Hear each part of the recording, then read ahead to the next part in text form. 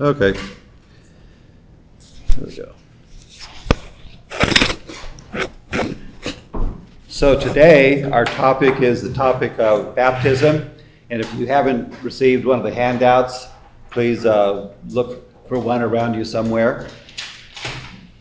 I have a handout that I've just given to each of you that we're going to use as our guide for our lesson today. And as you see on the title there, we're discussing the development of Christian baptism. What I think is most helpful for us to understand baptism in general is understand how baptism developed historically. You know, baptism didn't just come out of the blue. It wasn't just one day Jesus came to the disciples and said, okay, why don't you start baptizing people? It didn't just come out of the blue. There's a historical context in which baptism developed. And I think it's very instructive to us to understand what that historical context is so that we understand the nature of baptism. And it will help us, I believe, ultimately, to have a right view of baptism. There are many varying views of baptism, but this will hopefully give us a biblical perspective on how we're to view it. So just be aware of the fact that baptism is not something that came from nowhere. It actually started with John the Baptist. And so we're going to look at John the Baptist's baptisms. And that's our first heading here, actually, is John's baptism of repentance. As you know, he came proclaiming a baptism of repentance. And so we're going to look at what the nature is of the baptism that John performed. We'll be looking at some passages of Scripture, and if you want to, you can turn to the Luke passage that I have written down there, Luke chapter 3 and verse 4 to begin with. But what I believe we're going to see from John's baptism, and by the way, let me make this note. John's baptism is not Christian baptism, but it is the forerunner to Christian baptism. You know, what was John the Baptist's mission? What was his role? He came to prepare the way of the Lord, right? It's one of preparation. And so he's preparing the way of the Lord.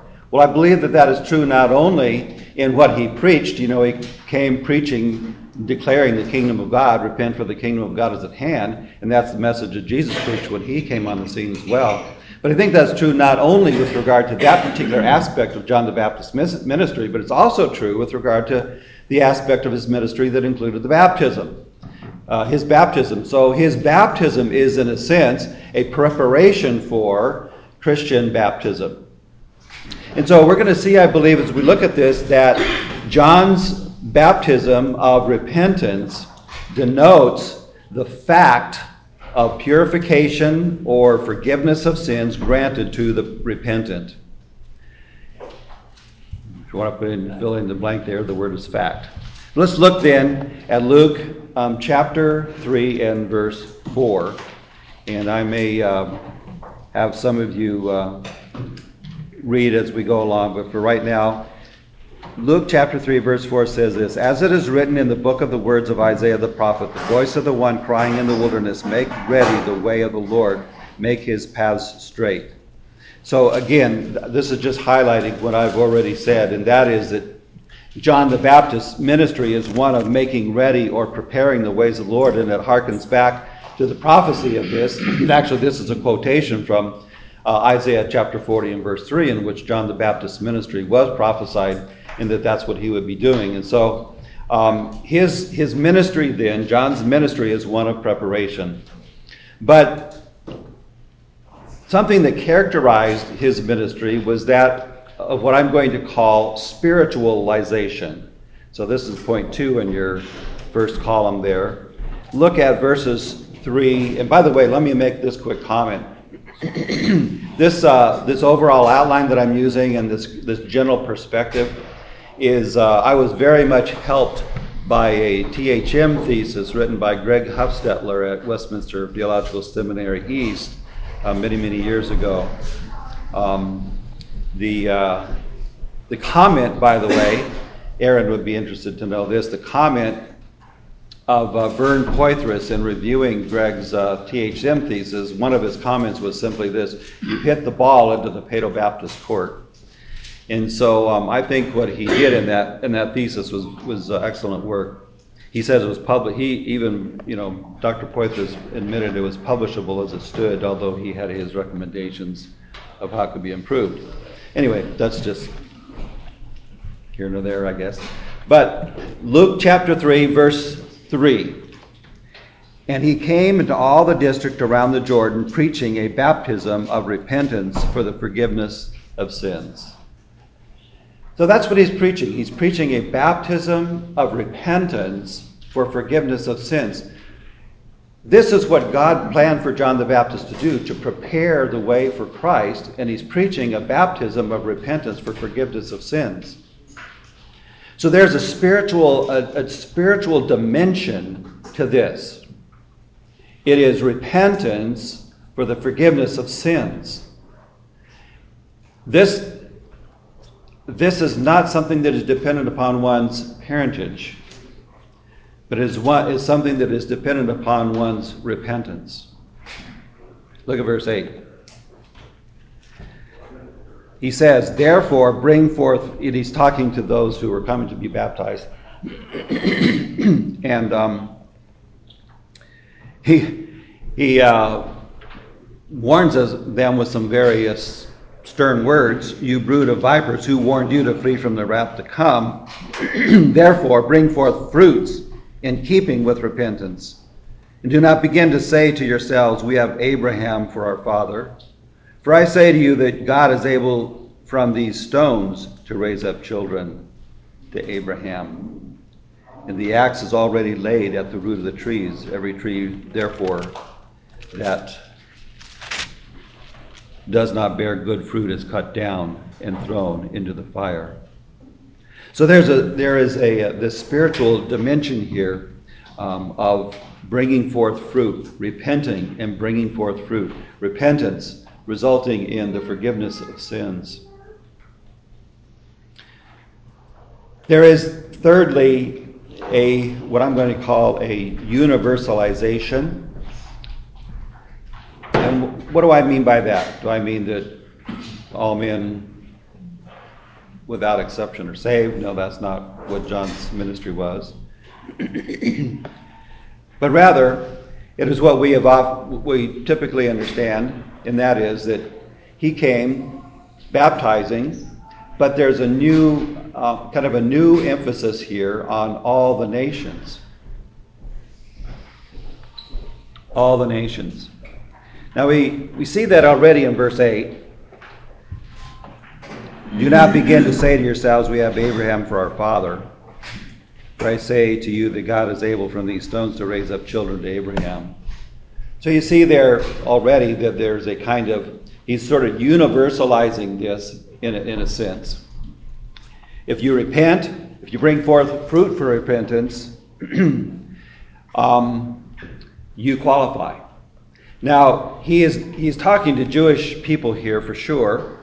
And we're not, at this point, he doesn't, this is kind of the bud. It hasn't blossomed yet. But nevertheless, notice his emphasis here that he's moving away from their looking to their physical, parental heritage.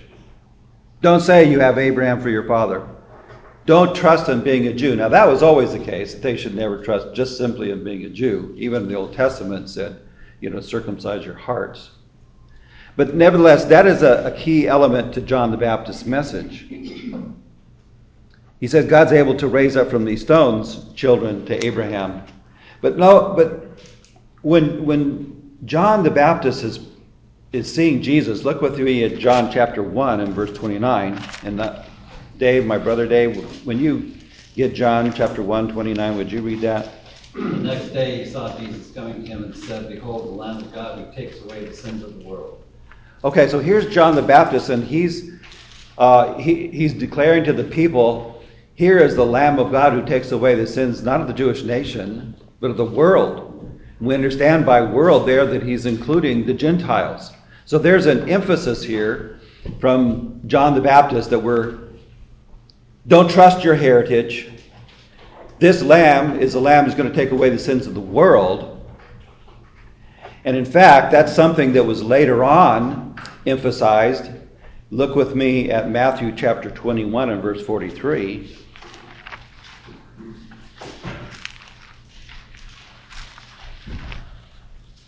Hope you keep your fingers nimble because we're looking at a lot of different passages here.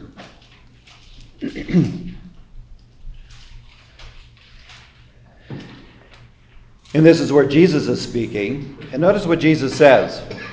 Let's go back to verse 42. Jesus said to them, "Did you never read in the scriptures, the stone which the builders rejected, this became the chief cornerstone? This came about from the Lord, and it is marvelous in our eyes." By the way, I'm reading from the NASB. That's just the Bible I've always studied from for years. So if you have an ESV, it may read slightly differently.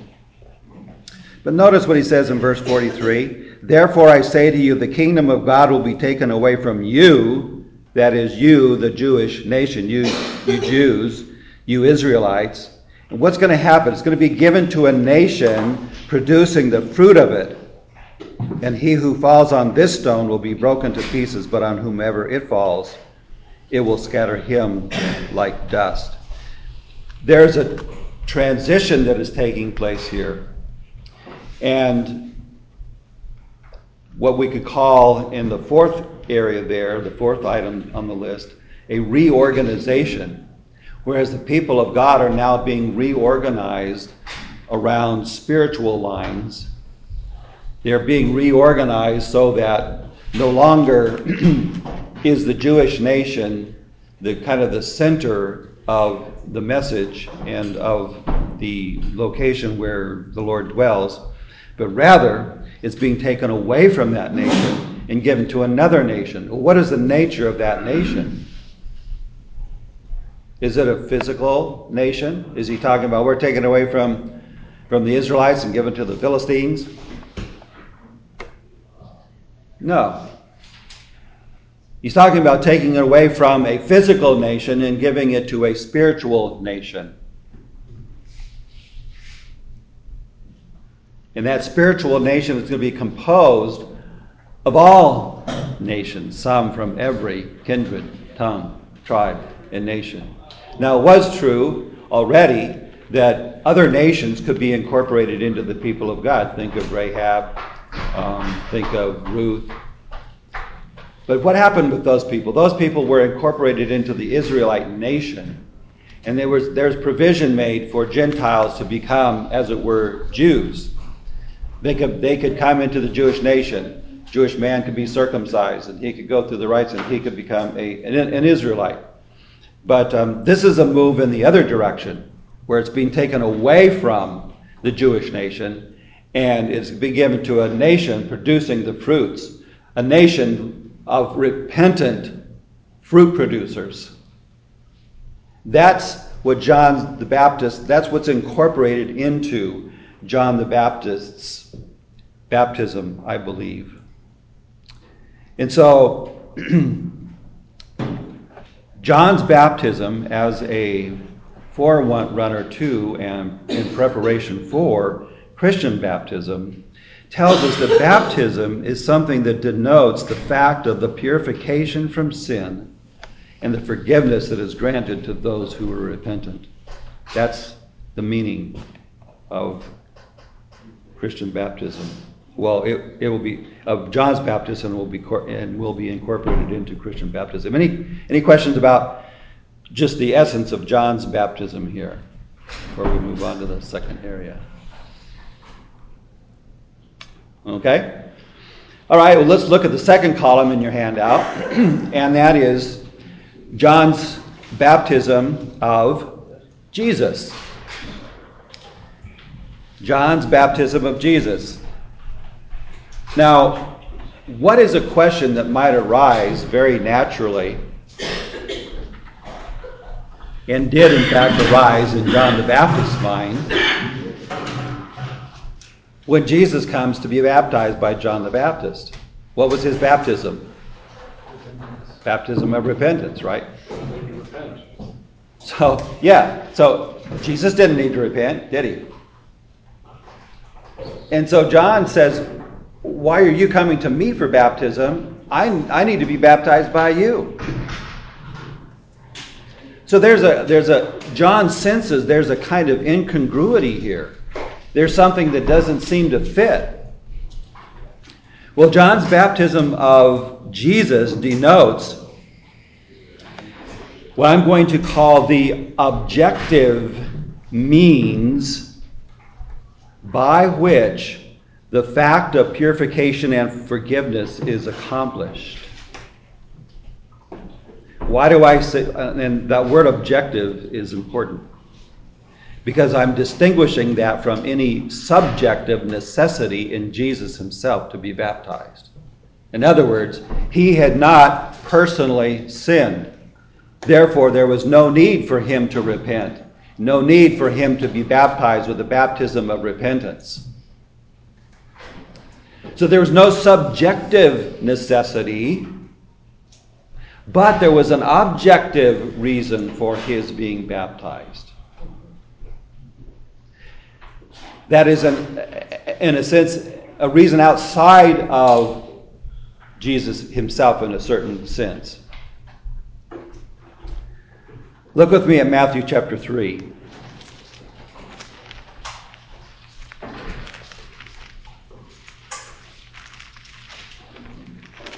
And Donna, would you read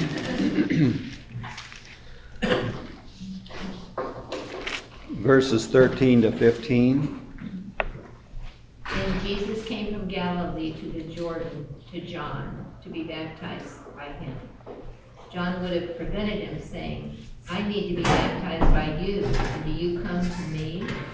But Jesus answered him, let it be so now, for thus it is fitting for us to fulfill all righteousness. Then he consented. Okay.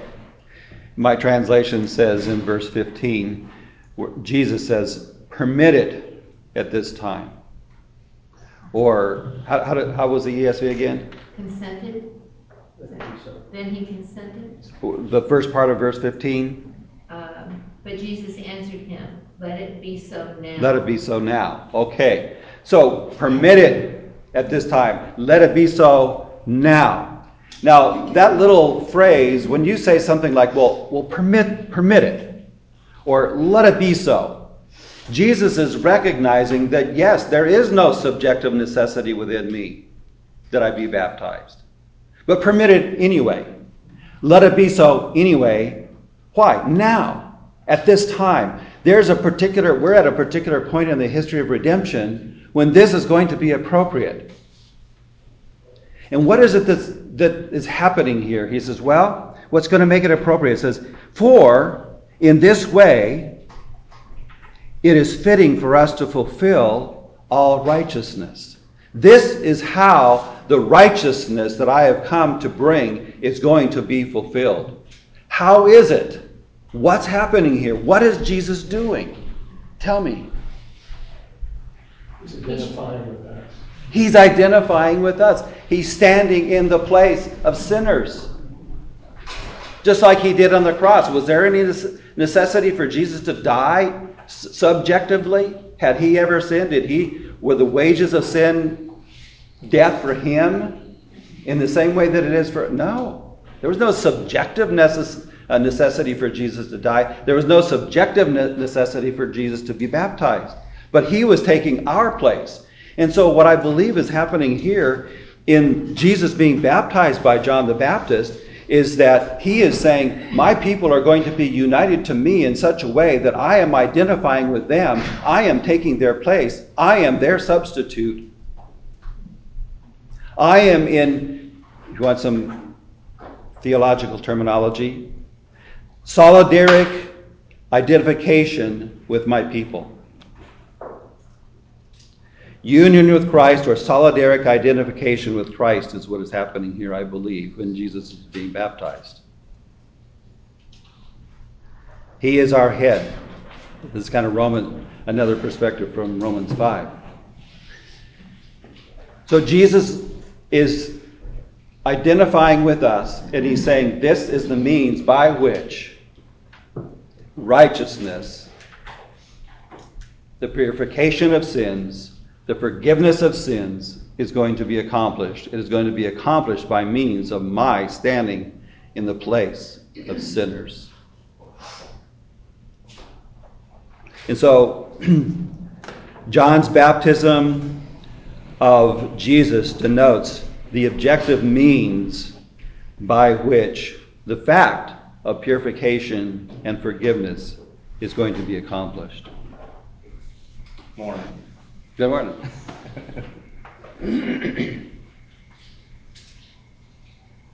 But you know, that is an amazing thing. You think about this, Jesus had not yet died. The disciples had not yet understood all that was going to be happening with regard to redemption. And here Jesus, at the very beginning of his ministry, is already telling us, I am going to so identify with sinners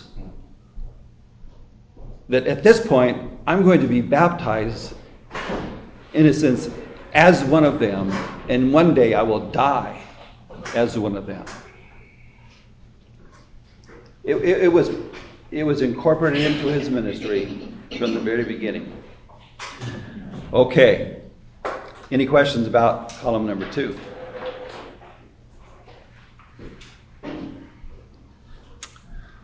All right, column number 3. Now, this is a kind of little, often not discussed.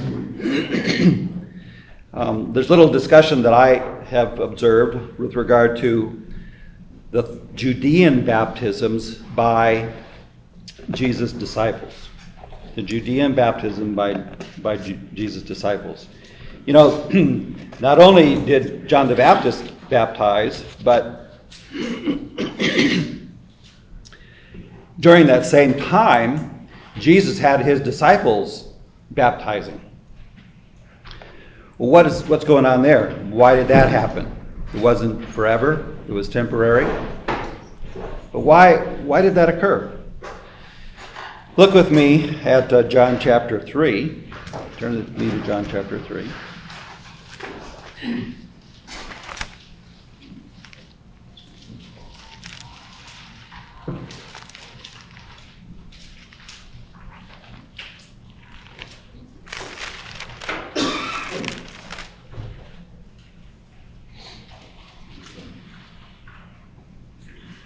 And we can begin reading at verse 22.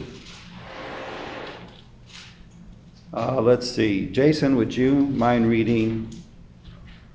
Just start reading down from verse 22, and then I may stop you as we go along. After this, Jesus and his disciples went into the Judean countryside, and he remained there with them and was baptizing. John also was baptizing at Aenon near Salim, because water was plentiful there, and people were coming and being baptized. Okay, just a quick interruption. So notice a couple things. Number one, notice that John is in this area baptizing, and Jesus goes into the same area, and he begins baptizing in that same area. I think that what's happening here is he's kind of linking himself with John in John's baptisms. He was baptized by John, and he begins to do kind of the same thing in the same area. So he's identifying with John. Okay, keep going. For John had not yet been put in prison. Now a discussion arose between some of John's disciples and a Jew over purification.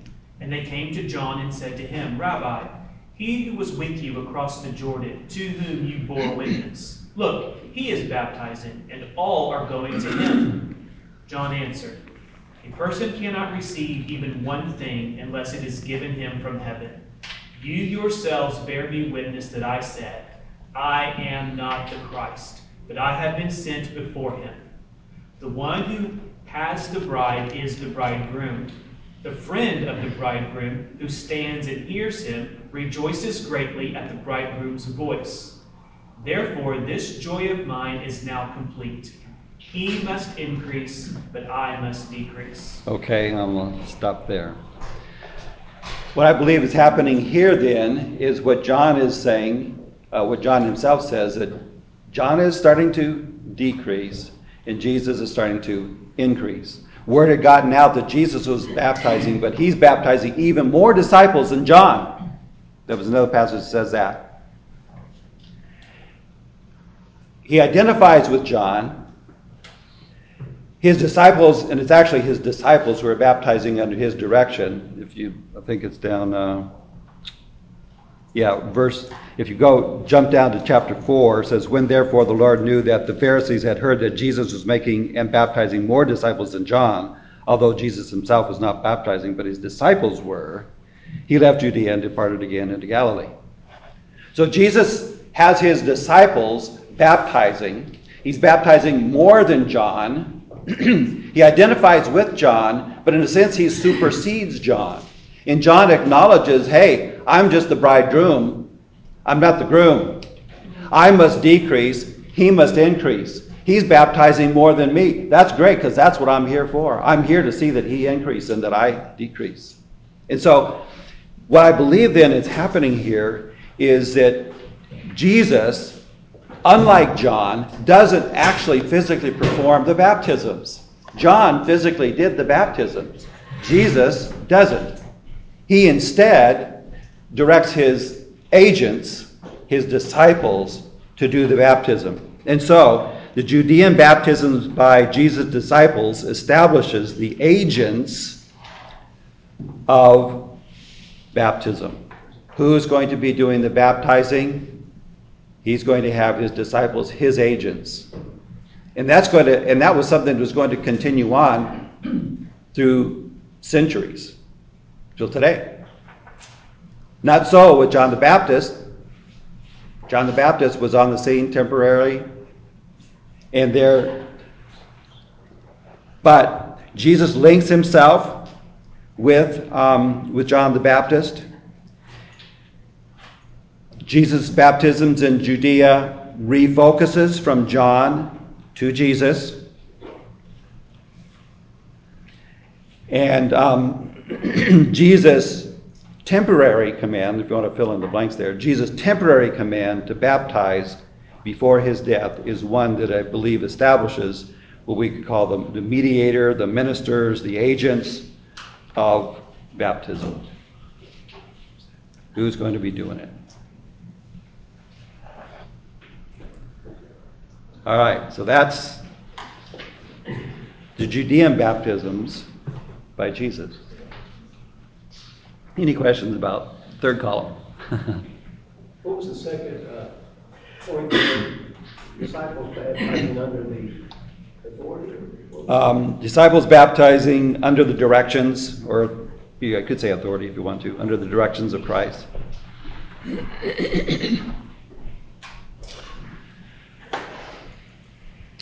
So, what have we seen thus far? We've seen that John the Baptist comes on the scene. What's incorporated into this practice of baptism?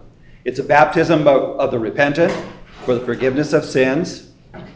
It's a baptism that Jesus undergoes, identifying with us, in solidaric union with us.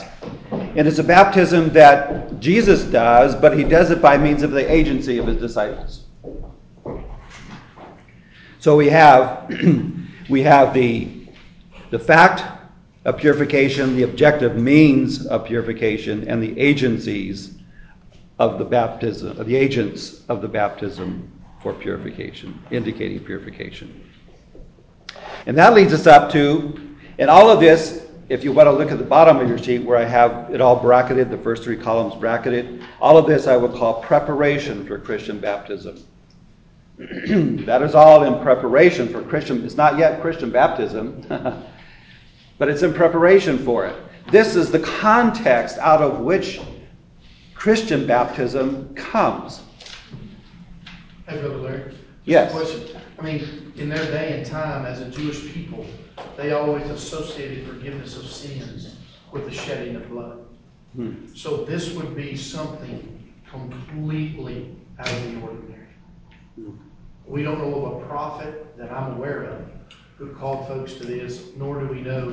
So, I mean, here comes this guy in the wilderness preaching, and he's dressed unusual, and he's eating unusual things, not like everyday folks.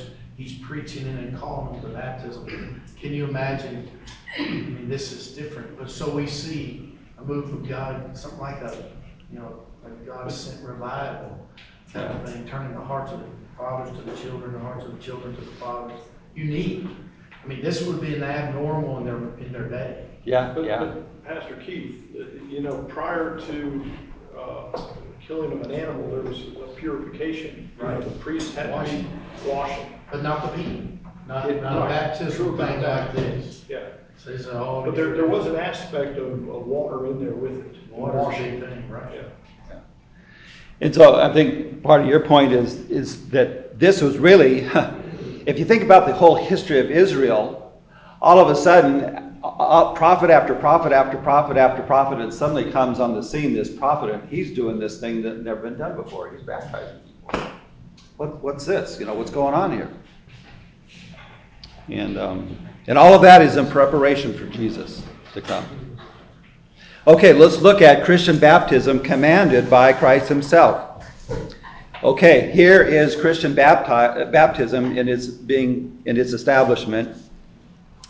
And we would say that Christian baptism commanded by Christ establishes what we could call this the mandate or the norm for baptism. And when Jesus commands baptism, and we're going to look at this in Matthew 28, you can turn there if you want. When Jesus gives the command to his disciples to baptize, as I indicated at the very beginning, that doesn't come just out of the blue. It has a historical context. And the historical context is John the Baptist coming on the scene in preparation for Jesus. So let's then look at how Christian baptism, which is commanded by Christ, establishes the norm for baptism. And I believe it includes all that was already incorporated into the previous baptisms by John the Baptist and Jesus' disciples. That is, it incorporates the fact, the objective means, and the agents that we've already discussed. But let's look then again at Matthew chapter 28 and verse 18. Chris, would you read 18 and 18 through 20, please? And Jesus came up and spoke to them, saying, All authority has been given to me in heaven and on earth. Go therefore and make disciples of all the nations, baptizing them in the name of the Father, and of the Son, and the Holy Spirit, teaching them to observe all that I commanded you. And lo, I am with you always, even to the end of the age. Okay, so Jesus has died. He's been raised from the dead, and he's about to send up to his Father in heaven. And he leaves the disciples with this departing command. He says, "Go therefore and make disciples." By the way, actually in the Greek construction, there's really only one imperative in this passage. Literally, be going therefore. There's really only one imperative. Do you know what the imperative is?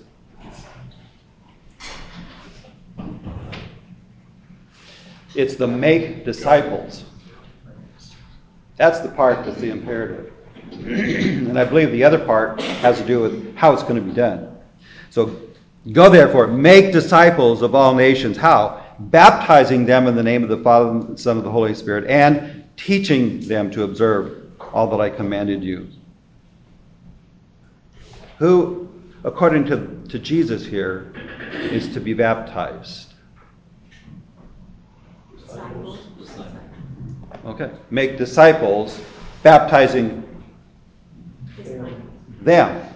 Yeah, baptizing them in the name of the Father and the Son and the Holy Spirit, teaching them to observe all that I commanded you. You make them a disciple first. How is a disciple made? Conversion. You're converted. How do you get converted? Regeneration. Okay, Holy Spirit regenerates you, and then what do you do? Repent and believe. Repent and believe. Okay? So we have what was incorporated at the very beginning, repentance and faith. That was incorporated into John's baptism. Repentance is incorporated into Christian baptism. How can it be that we can have our sins forgiven? How is that ever possible? It's possible because somebody took our place. Somebody stood in our place. Somebody objectively stood in my place. Christ. That's how I can become a disciple. And who is to do the baptizing? Is it Jesus baptizing throughout the ages? Does he come back to the earth? No. He has his disciples do it. I think all of the elements that we have seen in the preparation for baptism are incorporated into Christian baptism by Jesus here. We see the fact of purification, we see the means of purification, and we also see the agents who perform the baptism. Go therefore and make disciples of all nations. And also we see the all nations. By the way, that also is that spiritualization and that broadening out, that reorganization, taking away from the nation of Israel and giving it to a spiritual nation. That's incorporated into this as well. And so there I think then we see the norm for Christian baptism, and this is Jesus' permanent command to baptize after his death. There was a temporary command earlier, but this is Jesus' permanent command to baptize. And it incorporates all that was included in the previous baptisms. Any question about the fourth column? Dave? I'm thinking out loud here that, this transition from John's baptism of repentance to gospel baptism, when Jesus gives the command in Matthew 8:28, Jesus was on the earth for 3 years. He was baptized, or his disciples were baptizing initially, but do you think there was baptisms of repentance continuing to go on throughout the time Jesus was on earth before this command? I'm trying to think of any gospel. There's really nothing in the Gospels that signifies that people continue to get baptized for a baptism of repentance. Maybe there is. I'm trying to think of something, but I'm thinking of the transition. Was it gradual? Was it like, okay, all this is baptism of repentance until boom, Matthew 28, now it's a baptism of faith in Christ and Christian baptism? Yeah. Well, if you're asking, did the disciples themselves continue after Judea? John's disciples, once they came to Jesus. Yeah. John the Baptist was beheaded at a particular point, and so that kind of quit. But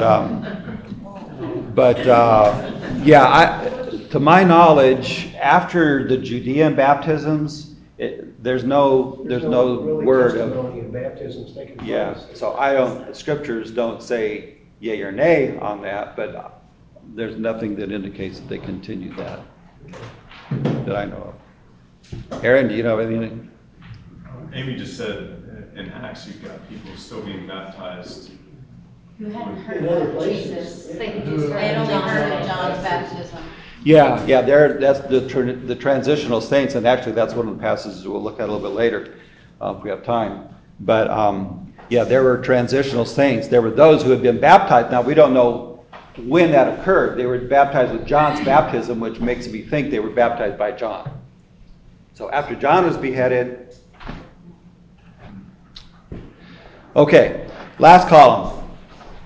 Christian baptism performed by the church. And here we see what I'm going to call the maintenance or the observance, the ongoing observance, the continuation of, or the practice of Christian baptism. So Christian baptism performed by the church establishes the practice of baptism as we know it and practice it today. The disciples baptized the repentant, the believing. They baptize them in the name of Jesus Christ. Sometimes there's a shortened formula, but the full formula is baptizing them in the name of the Father, the Son, and the Holy Spirit. And it denotes their forgiveness of their sins through union with Christ. And we see that happening when Peter begins early in Acts, and you can turn with me to Acts chapter 2. Peter begins preaching after the resurrection and after Pentecost. And we've already talked about the significance of Pentecost and what a significant event that was. Excuse me. The verse 38, the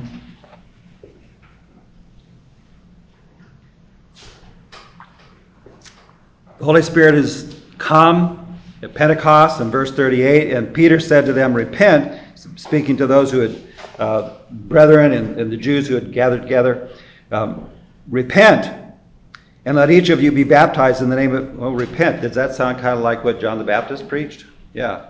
"Repent, and let each of you be baptized in the name of Jesus Christ for the forgiveness of your sins." Forgiveness of sins is going to happen through Jesus Christ. Does that sound kind of like solidaric union with him?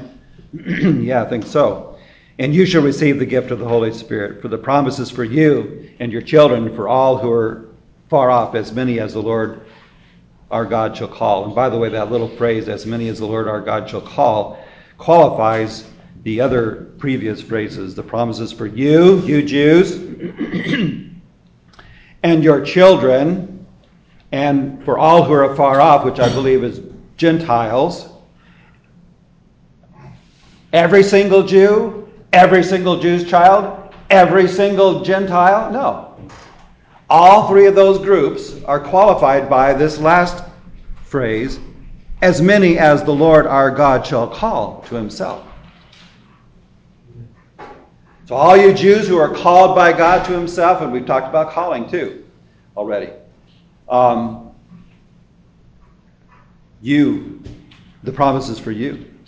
All of your children who are called by God, the promises for them. All the Gentiles who are called by God, the promises for them. And so, at the beginning of Peter's ministry, he's telling them to be baptized in the name of Christ. He incorporates what we've already seen in Christian baptism. So the disciples baptized the repentant. That is the believers, the repentant believers in the name of Jesus Christ. So baptism denotes forgiveness through union with Christ, and this is the observance. All right, so that is then, I believe, what I would call, if you're looking at the very bottom of your handout, the establishment of Christian baptism. The establishment of Christian baptism.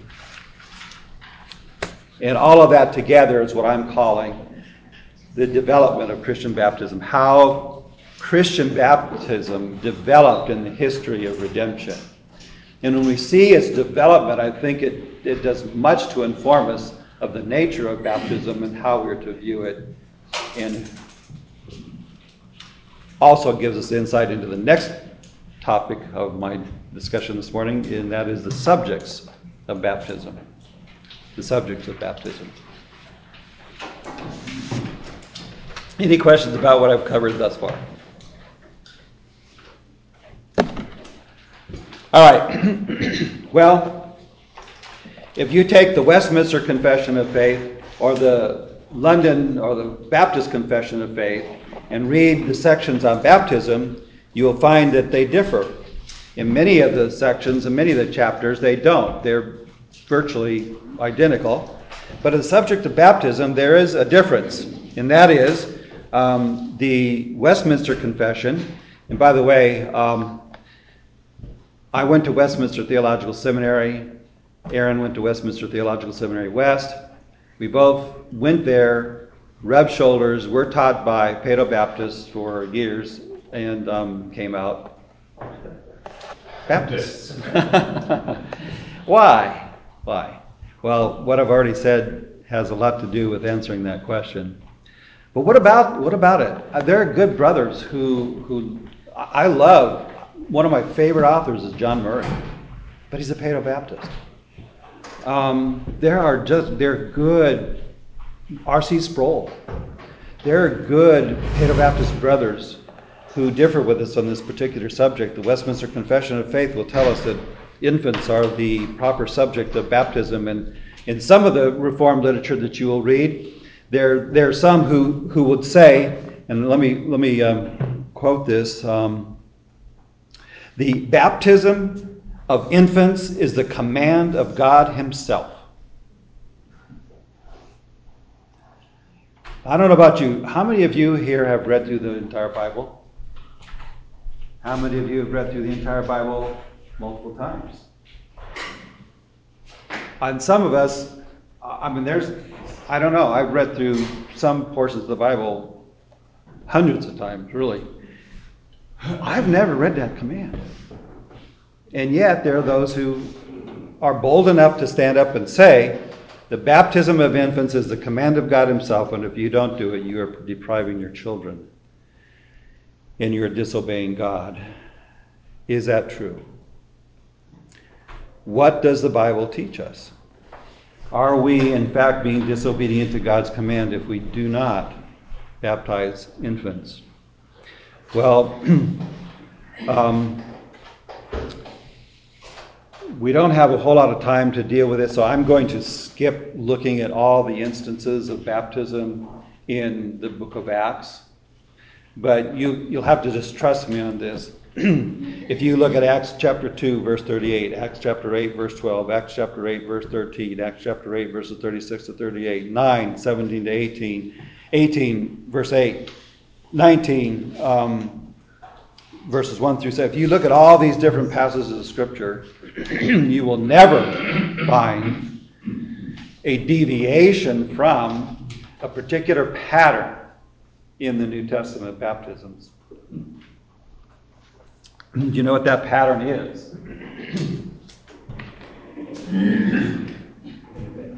The pattern is this.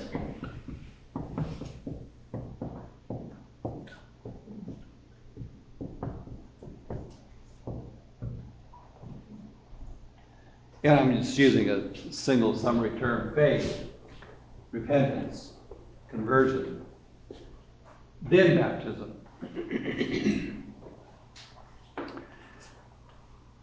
You don't see it the other way around. There's no instance of that in the Scripture.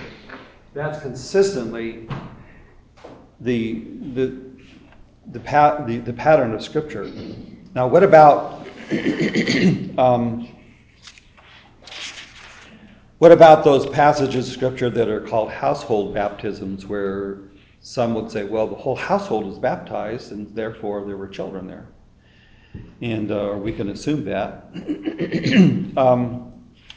Let's look at a couple of those real quickly. Go to Acts chapter 18. Excuse me.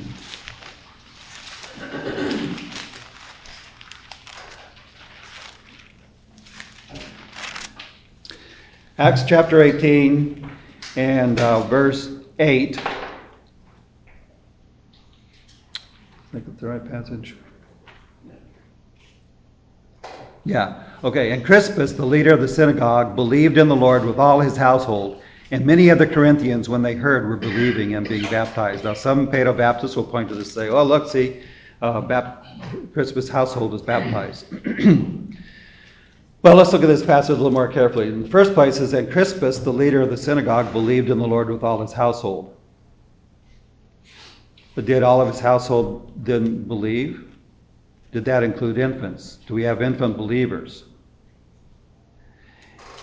And many of the Corinthians, when they heard, were believing and being baptized. Now, actually, technically speaking, it didn't even say Crispus was baptized. It says that many of the Corinthians were. But let's grant that probably Crispus was baptized. But if his household includes if his household includes infants, and you're going to say that infants were baptized, you're going to also have to say that they believed in the Lord, because that's what it says. And Crispus, the leader of the synagogue, believed in the Lord with all his household. And And then the other point that I would bring out here is simply this. It doesn't say there were infants in his household. You have to assume that. You have to import that into the text. Look at chapter 19 of Acts.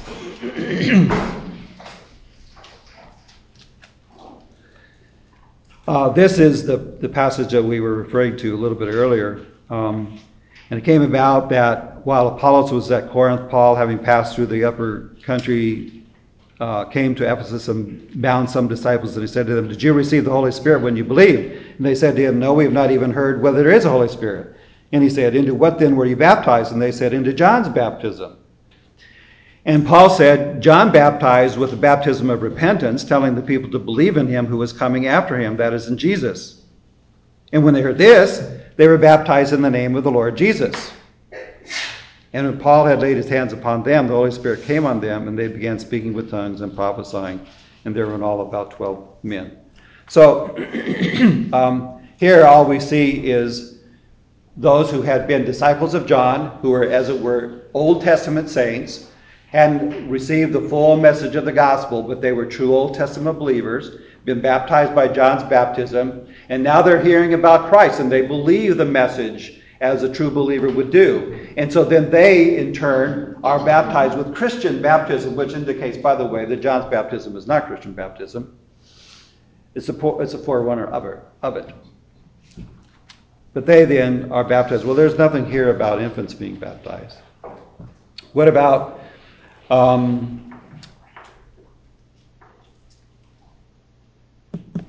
Acts chapter 10, verses 23. Here's Cornelius. Remember, Cornelius was a Gentile. Peter was told to go to him. He goes to Cornelius, and Cornelius says, "Tell me what message is that you have from the Lord." And look at verse 44 to 48.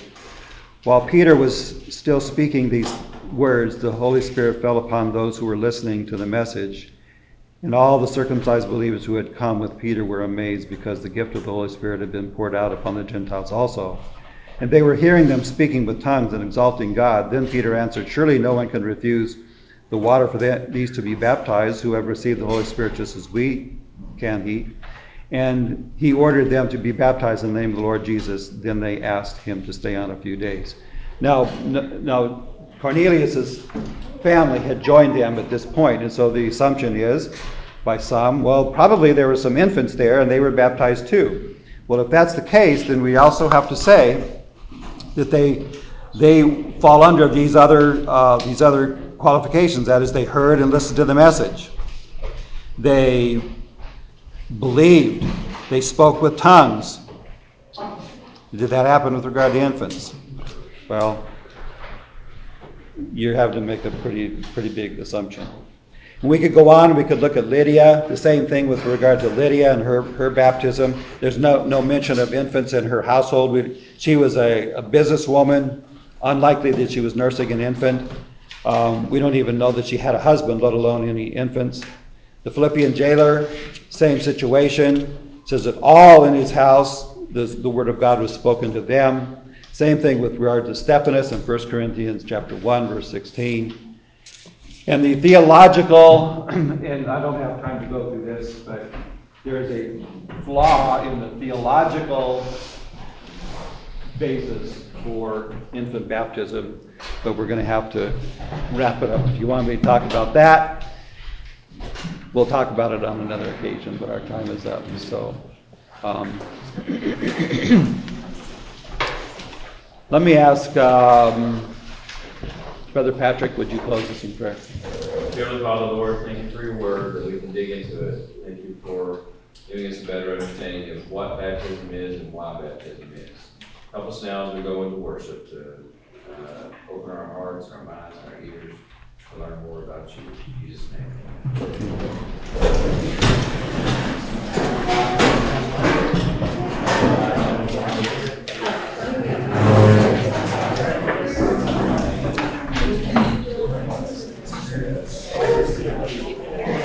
Benito.